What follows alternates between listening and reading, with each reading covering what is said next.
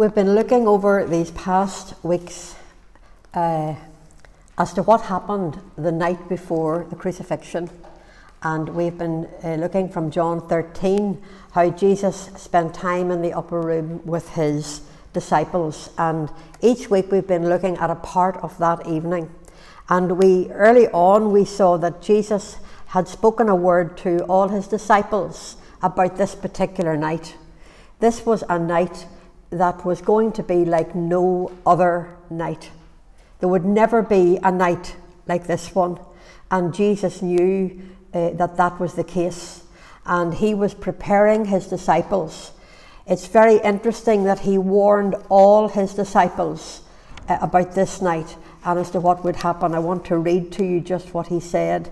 We're going today we're going to look at various places in the other Gospels that give us extra information to what John gives us. And in Matthew chapter 26, it says, verse 31, "Then Jesus said to them," this is to all of his disciples, "All of you will be made to stumble because of me this night. For it is written, I will strike the shepherd, and the sheep of the flock will be scattered. But after I have been raised, I will go before you to Galilee." Peter answered and said to him, "Even if all are made to stumble because of you, I will never be made to stumble." And Jesus said to Peter, "Assuredly, I say to you that this night, before the rooster crows, you will deny me 3 times. Peter said to him, "Even if I have to die with you, I will not deny you." And so said all of his disciples. So that's the background to this night. And last week we looked at John 17, which is the high priestly prayer where Jesus stands between humanity and his Father. And he prays this beautiful prayer in John 17. And we looked at that last week. And now we're going to move into John chapter 18. And we're going to see that Jesus now was going to go a little bit further. He's just finished his high priestly prayer. I reckon that he prayed to the Father just as he was crossing in the valley, in the Kidron Valley, just before he crossed over the little stream that was in the Kidron Valley. It says, verse 18, "When Jesus had spoken these words, he went out with his disciples over the brook Kidron, where there was a garden, which he and his disciples entered." We'll just stop there just for a moment. Can you picture, if you have a mental picture of Jerusalem in your head, and for those of us who have already been to Jerusalem, it's such a precious place to us because everywhere speaks of Jesus. But the temple site where the temple was, there was a valley, the Kidron Valley was just opposite the temple. And across the other side of the Kidron was the Garden of Gethsemane. And if you can imagine, he's left the upper room and he's walking out towards Gethsemane, and he stops to speak to his Father, and then he continues and he crosses over this little brook, this little river, the Kidron. And he's going to the Garden of Gethsemane, and he's going to sweat great drops of blood there because of the anguish and the pain as he speaks with his Father. Now, John doesn't record this. John has closed the door. He doesn't record anything of the anguish. But we read about it in Matthew's Gospel and in John's Gospel. And it tells us how he cried out to his Father, knowing that he was going to have to go to the cross to pay for your sins and for my sins. He's in anguish because he knows the pain and the cost of being separated from his Father because of sin, and he knows what he's going into, and he's crying out to his Father, "Father, if it's possible, if there's any other way." This is a real cry from the heart. This is not something he's just going through. This is anguish. This is pain. He says, if there's any other way, but nevertheless, Not my will, but yours be done. This shows us the heart of God the Son in submission to his Father, knowing there's only one way to be rid of the sin of the world, and that's for Jesus, the one who was sinless, to take that sin upon himself. And he knows the pain of it, and he's in anguish. I think John felt this was too holy for him. It was too sacred a moment. He had an insight to it, but he doesn't tell us about it, and he doesn't record that he and the other disciples kept falling asleep. Jesus was asking them to watch with him for 1 hour, and they kept falling asleep. It reminds me of what we're all like, doesn't it? We're so unable to enter into what Jesus must have entered in. Only he could bear the price of our sin. And so we see that Matthew's gospel talks about that night and how he went a little further and fell upon his face, crying out to his Father. Now, it's in this garden, it's in this private place. You can read about it in Matthew 26, verses 36 to 46. Beautiful, poignant words as we look and get some insight to the suffering of Christ. But now we're going to just move a little bit further. We're going to read another couple of verses, and we're going to see that Judas had intended to betray Jesus. Maybe before we do that in John 18, maybe we should just take a moment and look at Matthew 26 again. Verse 36, then Jesus came with them to a place called Gethsemane and said to the disciples, sit here while I go and pray over there. And he took with him Peter and the 2 sons of Zebedee, that's James and John, and he began to be sorrowful and deeply distressed. Then he said to them, my soul is exceedingly sorrowful, even to death. Stay here and watch with me. He went a little further and fell on his face and prayed, O my Father, if it's possible, let this cup pass from me. Nevertheless, not as I will, but as you will. Then he came to the disciples and found them sleeping and said to Peter, what, could you not watch with me 1 hour? This is the man who said he would die for him. This is the man that boasted that the rest of them might betray him or deny him, but he wouldn't. Jesus said, watch and pray lest you enter into temptation. The spirit indeed is willing, and the flesh is weak. We know, ladies, that our flesh is weak. And so he goes on to say, he went away a second time and prayed, saying, O my Father, if this cup cannot pass away from me unless I drink it, your will be done. And he came and found them asleep again, for their eyes were heavy. And he left them and went away again and prayed the third time. It says in verse 45, then Jesus came to his disciples and said to them, are you still sleeping and resting? Behold, the hour is at hand, and the Son of Man is being betrayed into the hands of sinners. Rise, let us be going. See, my betrayer is at hand. And it says, while he was still speaking, behold, Judas, one of the 12, came with a great multitude, with swords and clubs, and came from the chief priests and elders of the people. Now, the betrayer of Jesus had given them a sign. This is Judas, saying, whomever I kiss, he is the one. Seize him. And immediately he went to Jesus and said, greetings, Rabbi, and kissed him. That's the account in Matthew's Gospel. Let's just read now what John says. John says that Judas, verse 2 of chapter 18, and Judas, who betrayed him, also knew the place. He knew where Jesus often went to, this place called Gethsemane.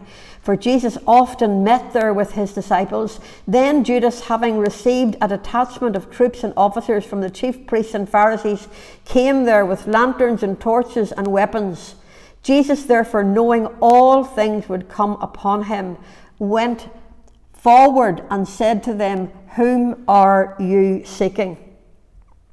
It's interesting, this was a private place that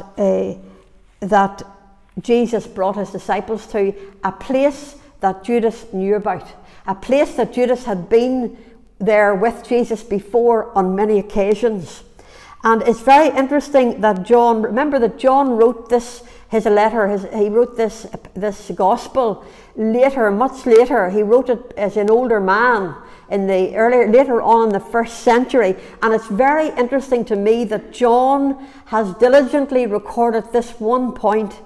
I'm going to read it to you again. Jesus, therefore, knowing all things that would come upon him, went forward and said to them, "Whom are you seeking?"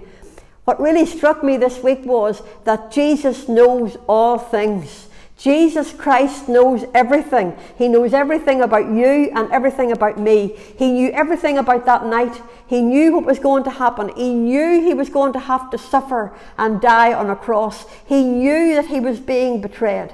And yet he asked this question, and he asked it twice. Whom seek you? He's asking Judas and these men, these guards and servants who are with him, he's asking them, who are you looking for? Who are you seeking? And he asks it 2 times. It's very interesting to me that Jesus knew all things. He knows everything, and yet he asks us questions. And you know, this morning I was reading from Psalm 139. "O Lord, you have searched me and known me. You know my down sitting and my uprising. You know my thoughts afar off. You know the words in my mouth before I speak them." Who can know you like that? No one knows you like that, but God knows you like that. And yet it's very interesting at the end of Psalm 139, it's very interesting that David, who wrote this psalm, he knowing that God knows everything, then David says in Psalm 139, I'm going to read it to you. David says, "Search me, O Lord." You see, he knows, but he still asks the question because he knows that we need to be searched. We need to ask him to search us because, do you know what? We can't really know what's in our own hearts.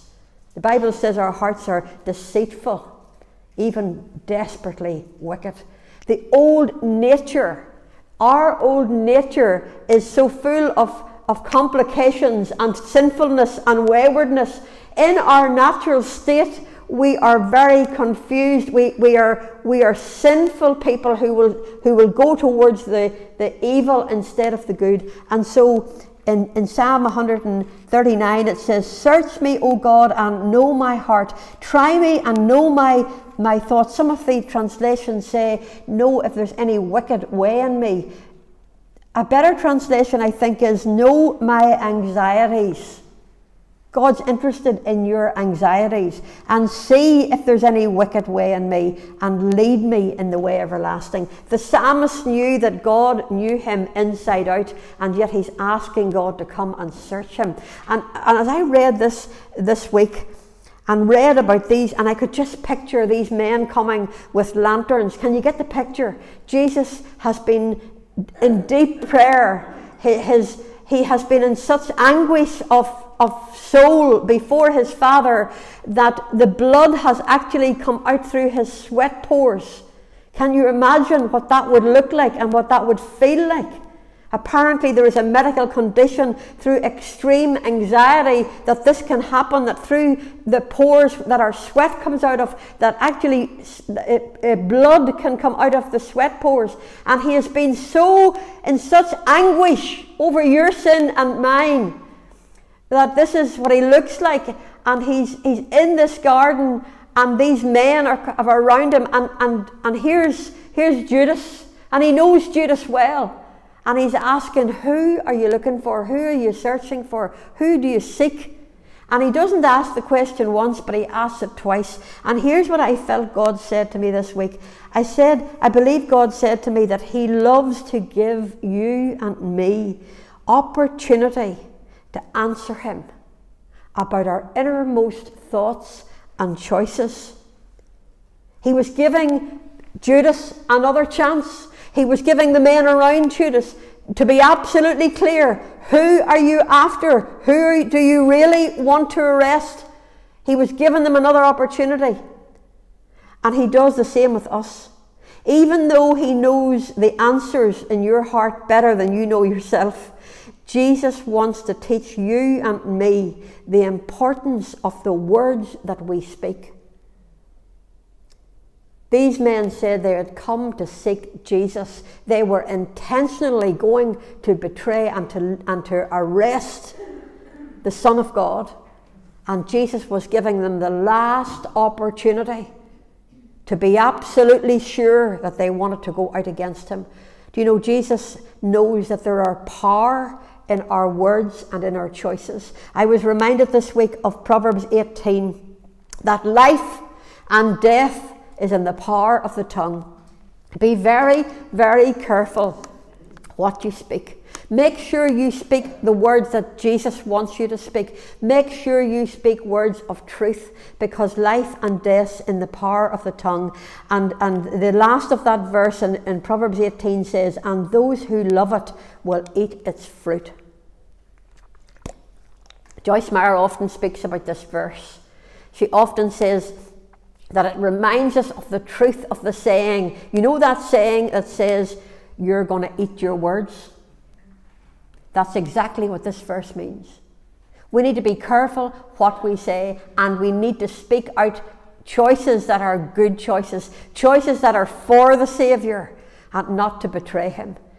Jesus was asking them twice the power of words. Oh, that we would realise that when we pray and we speak out words in agreement with God's word, that there is power in our prayers. Oh, that we would realise that over situations, that as we speak out what God says about a situation and not what the enemy says about it, that there is power in our words. Oh, that we could grasp the fact that we have authority and power when we speak in agreement with the Son of God. What an amazing thing. And not only that, but we see that Jesus, let's read on the story a little bit further. Jesus, therefore, knowing all things that would come upon him, he went forward and said to them, whom are you seeking? They answered him, Jesus of Nazareth. Jesus said to them, I am he. And Judas, who betrayed him, also stood with them. Now when he said to them, I am he, listen to this, they drew back and fell to the ground. Do you see the power of God's word? Do you see the power when the I am speaks? Do you see how they fell backwards and they fell to the ground? I can only imagine what that looked like. We need to remember that God's word has awesome power, and Jesus Christ is the I am. He's the one who is called the Word of God. That is his name. And when he speaks, there is amazing power in his words. Not only the power of words, but the power of love. Let's just look a little bit further down here in chapter 18, verse 8. Jesus answered, I have told you that I am he. Therefore, if you seek me, let these go their way, that the saying might be fulfilled which he spoke, of those whom you've given me, I have lost none. Remember, we saw last week from John chapter 17 that God the Father and God the Son had both spoken about how they had kept the disciples. They had kept those who had put their faith in Christ, and they had lost none apart from the evil one who deliberately went and gave himself over to Satan, Judas Iscariot. And so here he is, even in the moment of being arrested, even in the midst of all of this confusion and of the men coming to ascertain who he was and to get ready to arrest him, Jesus' first thought is to take care of the ones that he loved. I want you to know that God loves you. I want you to know that God loved you so much that he sent his only son for you. And in this moment when he's being arrested, he is concerned about his disciples, and he says to these men who are about to arrest him, he's saying, let these go their way. Why? So that the scriptures would be fulfilled, that none of his disciples would be harmed, that none of his disciples would be killed. This is an awesome moment. I couldn't get over this the more I thought about it this week. How Judas came with a kiss. That's the earth's symbol for love, isn't it? To kiss someone. But it was a kiss of betrayal. And I just want to really say today that if we give our affections and our time and our interest and who we are and our finances and all that we have to give, if we give it to the world, it will prove to be false. It will betray us, because the enemy is the spirit that's behind the world. The spirit of the age is satanic, and it is only a false love. It is not the true love. True love gives. And Jesus came and he said, for God so loved that he gave his only beloved Son. I love this in Romans 5 and 8. God demonstrates his own love toward us in that while we were still sinners, Christ died for us. That's true love. When somebody will die for you, that is true love. And that's exactly what the God of the universe did. He came in human skin, and he came to die for you and for me. That is real love. And so we see that here's the scene, and they have just come to arrest Jesus. Now I want to read a little bit further here, verses 10 and 11. I want to get through this narrative, because we're really going to talk about Simon Peter today, and we're going to see what was happening in his heart. It says in verse 10, then Simon Peter, having a sword, drew it and struck the high priest's servant and cut off his right ear. The servant's name was Malchus. So Jesus said to Peter, put your sword into the sheath. Shall I not drink the cup which my Father has given to me? Can you just see Peter? He's been speaking like, I was going to say like the big man. You know the way I used to say, oh, somebody's acting like the big man. And he has been, everybody else might let you down, everybody else might deny you, but I won't deny you. And here he is, and he pulls out this sword to cut off the ear of the man who was going to arrest Jesus. Now, there's no doubt about it, Peter was definitely wanting to protect Jesus. He was doing his best in the flesh. He whipped out this sword. But here's maybe the greater question. What was he doing with a sword? Why did he have a sword? Nowhere else ever during Jesus' life and ministry, nowhere do you ever hear of him having a sword. But earlier on that night, he did have a conversation with his disciples. And I think in order for us to maybe try and understand why Peter had this sword with him, maybe we need to look back a little bit earlier that night to Luke chapter 22. I'm going to read it to you. Here's what happened earlier that same evening. Verse 35. Jesus said to them, when I sent you without money or a bag or a knapsack and sandals, did you lack anything? That's when he sent them out 2 by 2 way back earlier in John 10, remember? So they said, no, nothing. Then he said to them, but now he who has a money bag, let him take it, and likewise a knapsack. And he who has no sword, let him sell his garment and buy one. For I say to you that this which is written must be accomplished in me. And now he quotes, he says something that is a direct quote from Isaiah chapter 53. And he says, he who was numbered with the transgressors, for the things concerning me have an end. So they said, Lord, look, here are 2 swords. And Jesus said to them, it's enough. Now that's a bit complicated. To tell you the truth, that has kind of busted my head all week. I have been trying to think, what was that about? What were they talking about? Swords. Why would Jesus even say to have a sword? You know, that's not in character with anything else that the Lord taught. And I've come to the conclusion that this is what was happening. Earlier that same evening, Jesus knew he was going to the cross. And he knew that Isaiah's prophecy in Isaiah 53, he knew that he was going to fulfill that prophecy. For he was wounded for their transgressions, for he was bruised for their iniquities. He knew he was going to be the fulfillment of that Old Testament prophecy written hundreds and hundreds and hundreds of years beforehand. And in Isaiah 53 verse 12, it refers there to how, I'm just looking at here, I'm going to just read it rather than try and quote it and maybe just get it wrong. Isaiah 53 verse 12, it says, well, actually, I'll go back to verse 11. Jesus, it's referring to Jesus. He shall see the labour of his soul and be satisfied.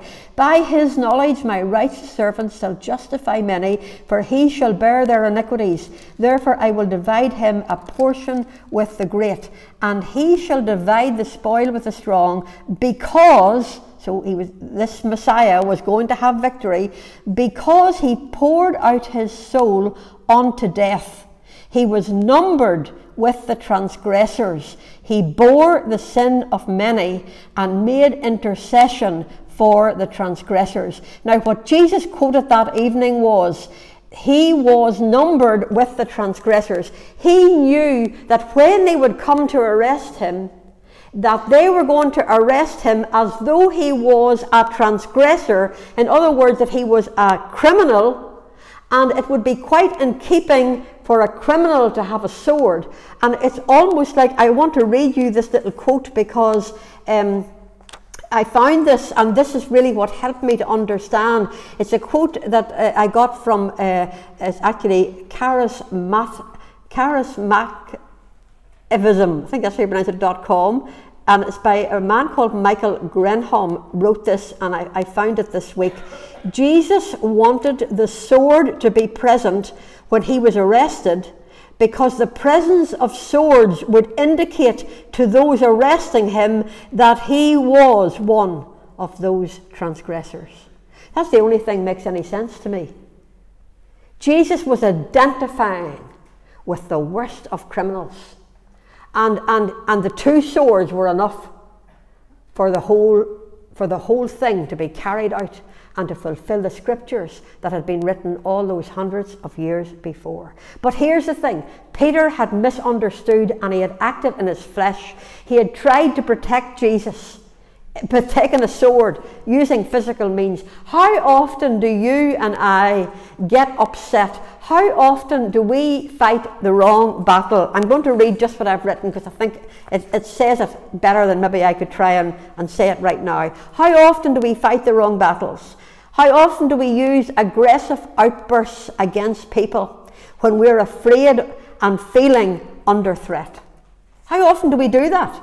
It's almost like with our words we can cut the ear of somebody. We can just let our old nature take over. And Peter had acted in his flesh.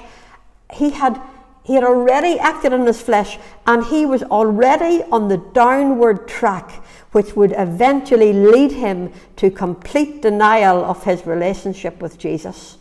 This downward trend had all started with Peter being overconfident in his own strength and ability. But Jesus had prayed for him, just as he prays for you and for me. What an amazing truth. Jesus prays for you. To this day he prays for you. He is our faithful high priest. I would love you, take a bit of time and read through Hebrews. Read the truth that we see in Hebrews about Jesus being the perfect high priest. Not one that's contaminated by sin, but one who's perfect in every way, who became the sacrifice and is also the high priest. The only one who can stand between you and a holy, righteous God. The only one who can present you faultless, because he paid the price for your sins and for mine. What an amazing Saviour. But listen, he had to go through this night. He had to go through the pain in the garden, and he had to go the whole way to the cross. Let's continue to read. Let's continue to read from John 18, verse 12. Then the detachment of troops and the captain and the officers of the Jews arrested Jesus and bound him, and they led him away to Annas first, for he was the father-in-law of Caiaphas, who was the high priest that year. Now it was Caiaphas who advised the Jews that it was expedient that one man should die for the people. I just want to take this little by little. They've bound him, and they're taking him to the high priest's home. Now, if you were with us, this is not an advertisement for Israel, by the way, but if you have been to Israel with us, you will know exactly the route that they took him.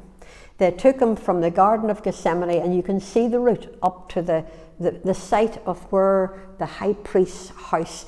It's an authentic site. Do you know how we know it's an authentic site for the house of Caiaphas the high priest? Because archaeologists found the weights and measures deep in the ground, which proved that this was the place where the high priest lived. And you can see the old, I dare to say they were the original steps. You can't walk on them now, they're protected, but you can see the path coming through the valley, coming over the Kidron, and coming up to the house of the high priest. I can see Peter and John coming behind in a complete daze. He's just pulled the sword, and the Lord has put it away and told him not to use the sword. And they're coming and they're following it from a bit of a distance. And Jesus is being led into the house of the high priest. And as Peter and John come up, the soldiers are all around the place, and all the servants. And John, he's in the know, and he knows somebody inside, so he slips in. Peter has to stand outside the door, and John slips in, and John finds somebody he knows and opens the door to let Peter in also. Let's just read it. Simon Peter followed Jesus, and so did another disciple. The other disciple is John. He always speaks of himself in the third person. Now that disciple was known to the high priest, and he went with Jesus into the courtyard of the high priest. But Peter stood at the door outside. Then the other disciple, who was known to the high priest, went out and spoke to her who kept the door, and brought Peter in. Then the servant girl who kept the door said to Peter, "You're not also one of this man's disciples, are you?" And Peter said, "I am not." Now the servant and officers who had made a fire of coals stood there, for it was cold, and they warmed themselves. And Peter stood with them and warmed himself. Annas was the ex-high priest, and because he had been the previous high priest, he was given great authority. He was held in great esteem and authority and power, and he was the first one who interviewed or questioned Jesus when they took him over to the house of Caiaphas the high priest. And then they were going to pass him over to Caiaphas the high priest. They're going to ask him questions. Meanwhile, Peter's outside, and he's just denied the Lord for the first time. It's very interesting about this particular night, because when you go to see this house and you go in as a tour party, they take you to a dungeon where you can go right down steps. They've made it in such a way we can now walk into it, but the only way into that dungeon was through a hole in the roof. And since Jesus was held there for most of the night, it's very probable that he was lowered down through that hole and was kept in that dungeon on his own the night before they took him to Pilate. Psalm 88 is a psalm that was written prophetically about the sufferings of Christ. And every year that we go to this particular place, we go down into this dungeon and we read Psalm 88. Pauline usually reads it for us here. She likes to do that for us. And it really breaks our hearts as we read this psalm. I want to read part of it to you, and I want you to think of Jesus being a man, a real man, but being God in the flesh. It says in Psalm 88, "O Lord, God of my salvation, I have cried out day and night before you. Let my prayer come before you. Incline your ear to my cry." Listen, this is Jesus. "For my soul is full of troubles, and my life draws near to the grave. I am counted with those who go down to the pit. I am like a man who has no strength, adrift among the dead, like the slain who lie in the grave, whom you remember no more, and who are cut off from your hand. You have led me, he's crying this out to his Father, you have led me in the lowest pit, in darkness, in the depths. Your wrath lies heavy upon me, for you have afflicted me with all your waves. You have put away from me my acquaintance far from me. You have made me an abomination to them. I am shut up and I cannot get out. My eye wastes away because of affliction. When we read this psalm, we get some kind of a taste of the pain that Jesus felt to be cut off now from his disciples, and knowing he was going to be cut off from his Father, and he was going to bear the ugliness and the horribleness of the sin of the world. And Jesus is suffering this on his own. Meanwhile, Peter is outside, and he's already denied Jesus once. Let's look a little bit further in Matthew 26. Luke 22. We're going to see where he denies. He does it for the 3 times. Yeah, Luke 23. So he's arrested them.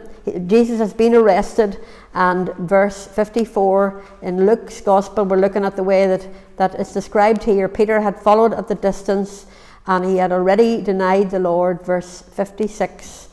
A certain servant girl, seeing him, he sat by the fire, looked intently at him and said, this man was with him. But he denied him, saying, Woman, I don't know him. And after a little while another saw him and said, You are also of them. And Peter said, Man, I'm not. Then about an hour had passed when another confidently affirmed, saying, Surely this fellow also was with him, for he's a Galilean. But Peter said, Man, I do not know what you're saying. And immediately while he was still speaking, the rooster crowed. Can you imagine what Peter felt like when he remembered the rooster crowed? I love God's timing. It's just at that very moment, it would seem. Let's just read what John says, and let's catch up on the 2 moments where they collide. Verse 19, the high priest had been asking Jesus all these questions. And down to verse 24, then Annas sent Jesus bound to Caiaphas. And then verse 25 in John 18, Simon Peter is still standing warming himself. And then it says down in verse 28, probably in the early hours of the morning, must have been the early hours of the morning, because the rooster was about to crow. So Jesus may well have been in that dungeon during those hours, during the night. Verse 28, then they led Jesus from Caiaphas to the praetorium, and it was early morning, but they themselves did not go to the praetorium. So they're leading Jesus out from the house of Caiaphas, the high priest. And it tells us in Luke 22 that, and here's the moment, don't you just love God's choreography? Peter's just denied him. Man, I don't know him. He's frightened, he's fearful. He doesn't mean it, but he's afraid.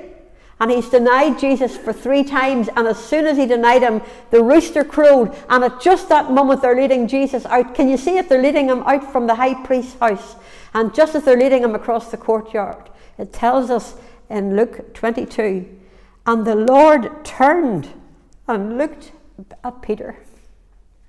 I often think what it must be like in a coming day when we meet Jesus and he turns and looks into our eyes.